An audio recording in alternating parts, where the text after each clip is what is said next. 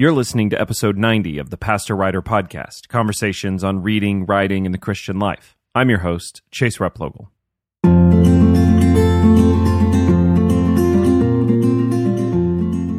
Well, one of the topics I love to talk about on the podcast is books, whether it's interviewing the authors who have written them, or I'm talking about the books people are reading, the books that are impacting their thinking and their time. It's become a tradition that every December I put together a list of the books that have impacted me most in the previous year. So today's episode is the 10 books that have impacted my thinking and reading most in 2019. I hope you appreciate the list and maybe find a new book to pick up over the holiday season. And make sure, tell me the books that have impacted you. I always love hearing what listeners are reading. Thanks for listening.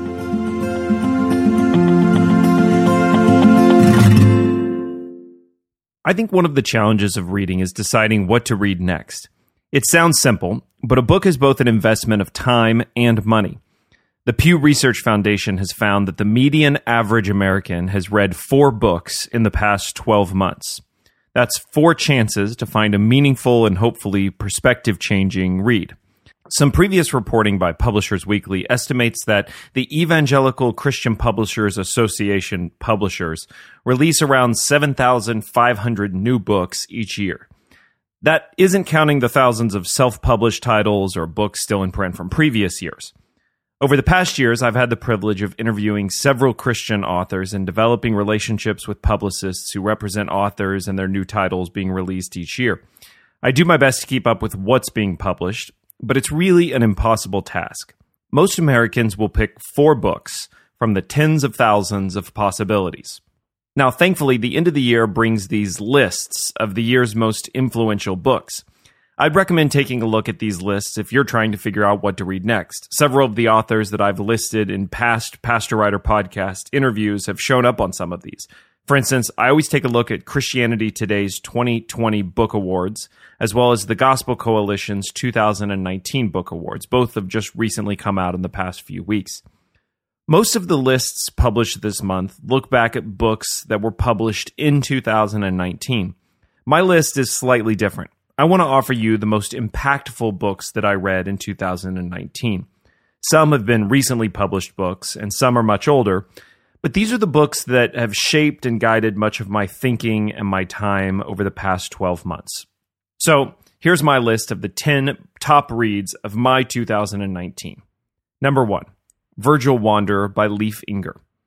This past year, our family took a road trip to visit family out of state. We made the decision to leave really early in the morning, allowing our young kids to sleep while we knocked out some hours of driving. My wife and I each took one of our Apple AirPods and hit play on Leif Enger's newest novel, Virgil Wanderer. The book is not labeled under Christian fiction. I have no information about Enger's faith, but the book quickly became my favorite novel of the year. Set in a small lakefront Minnesota town, the plot is thin, but the characters are rich and fascinating. Books like this one are a reminder that people, even forgotten ones in forgotten towns, are eternally fascinating. Novels like this one are a training ground for paying attention to life and to people and to the plots within. With patience, the plots of everyday life take on deeper meaning and become sacred.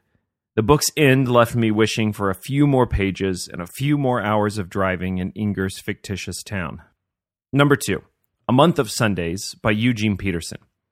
Though it has now been over a year since the death of one of my favorite authors, Eugene Peterson, 2019 did bring more of his words to print. This past November, Waterbrook released a short 31-day devotional of Peterson's sermons through the Gospels. The sermons are broken down into a few pages of reading for each day. For me, reading them is an incredible gift, like the discovery of your favorite band's unreleased tracks.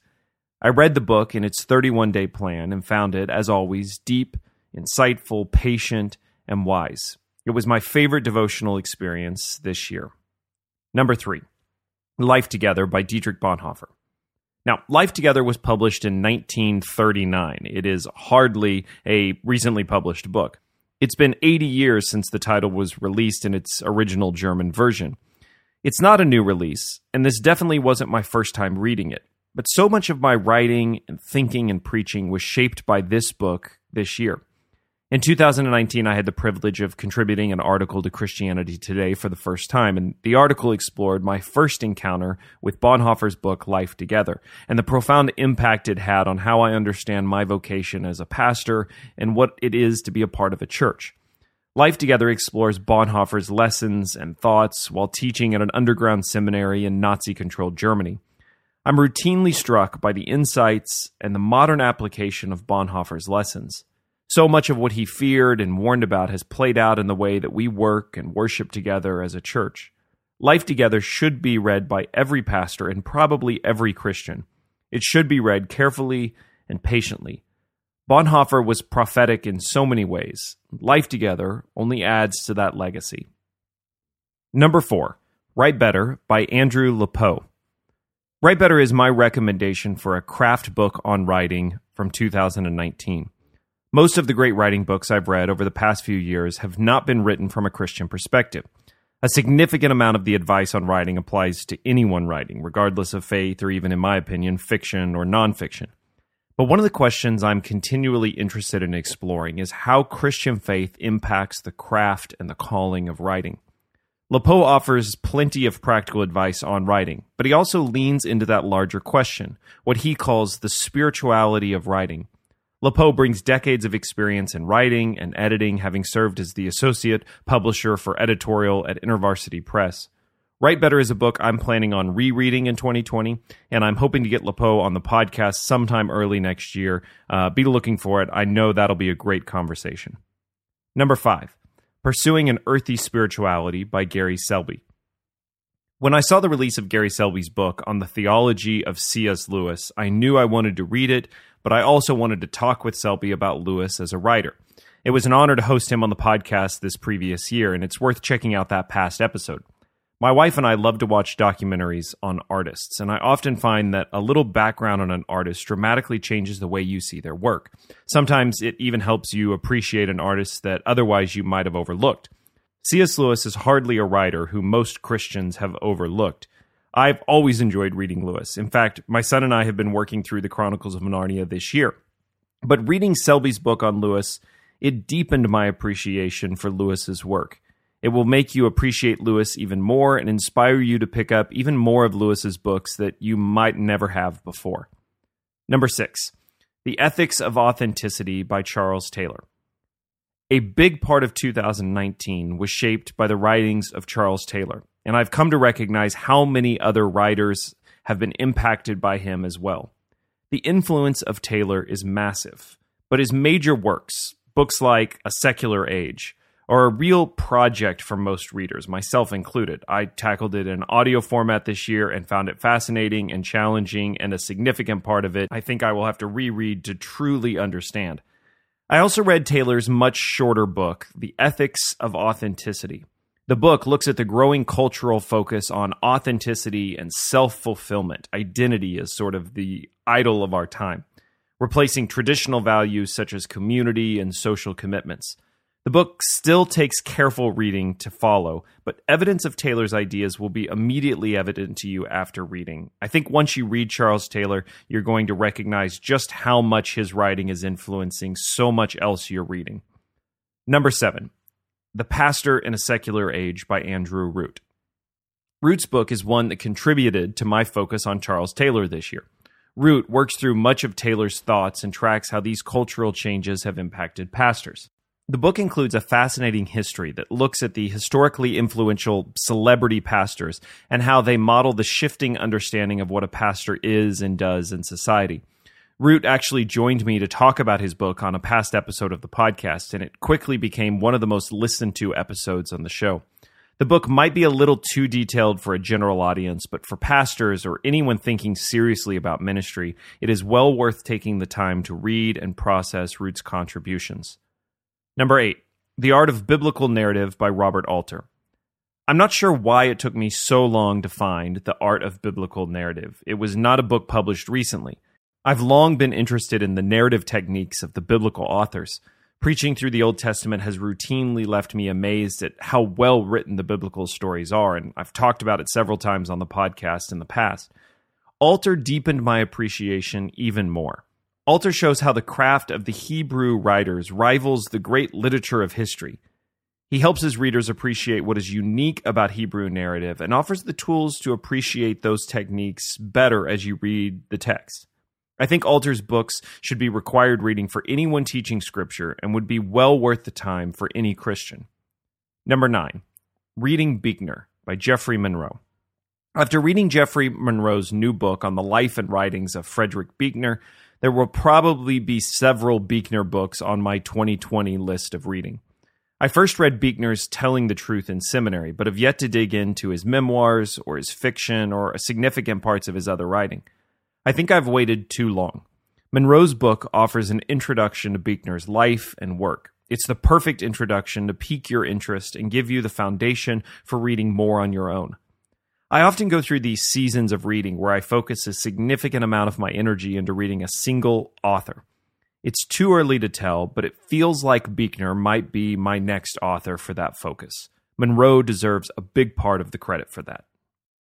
And number 10, The Care of Souls by Harold Senkbeil. There is no book that I've recommended more this year than The Care of Souls. Senkbeil offers a wise and discerning take on the core work of being a pastor. He describes the pastoral identity as a habitus, a Latin word which sees a pastor as a kind of disposition or a way of being. It's a refreshing idea in a world that models most of its advice to pastors around functions and business tactics. It should be required reading for every pastor. I had the chance to interview Harold on the Pastor Writer podcast this year, and it is one of the most important conversations that I think I've had on the show. I really can't recommend this book highly enough. Well, that's my list, the 10 books that have most impacted my thinking and time in 2019. One of the things that I've come to love about this podcast is discovering new books from listeners as well. I oftentimes get recommendations on who I should interview or books that I should be reading.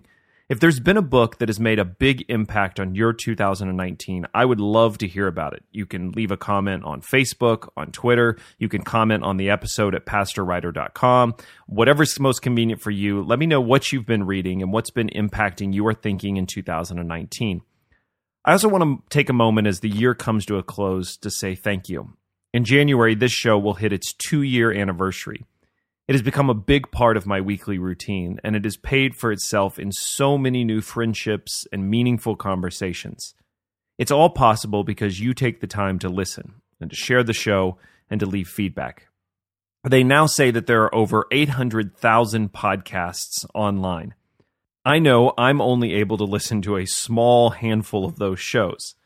So I also know what a gift it is to have your support and the fact that you listen to this one. I promise to steward that attention to the absolute best of my ability. I'll often ask guests at the end of conversations to close out our episodes in prayer. I thought it might be fitting as we come to the end of the year if you might let me do that this week, to pray for you, to pray for the coming year, and to pray that God might lead what we're reading and thinking about so that it might glorify Him and give us deeper faithfulness in the work that we have ahead of us. If you would, join me in prayer. Heavenly Father, I am eternally grateful for so many men and women who have contributed through their writings to help shape this past year. I'm thankful for those who have helped me dig deeper into your word and to recognize how you are speaking to us through it. I pray for all those who are listening that you would just bless the holiday season ahead of us and that, God, you would, by your Spirit, guide us into deeper faithfulness, that you would bring around the right people into our lives, the right books into our lives, the right messages into our lives, that we might follow you into everything you've called us to do and who you've called us to be. It's in your name we pray. Amen.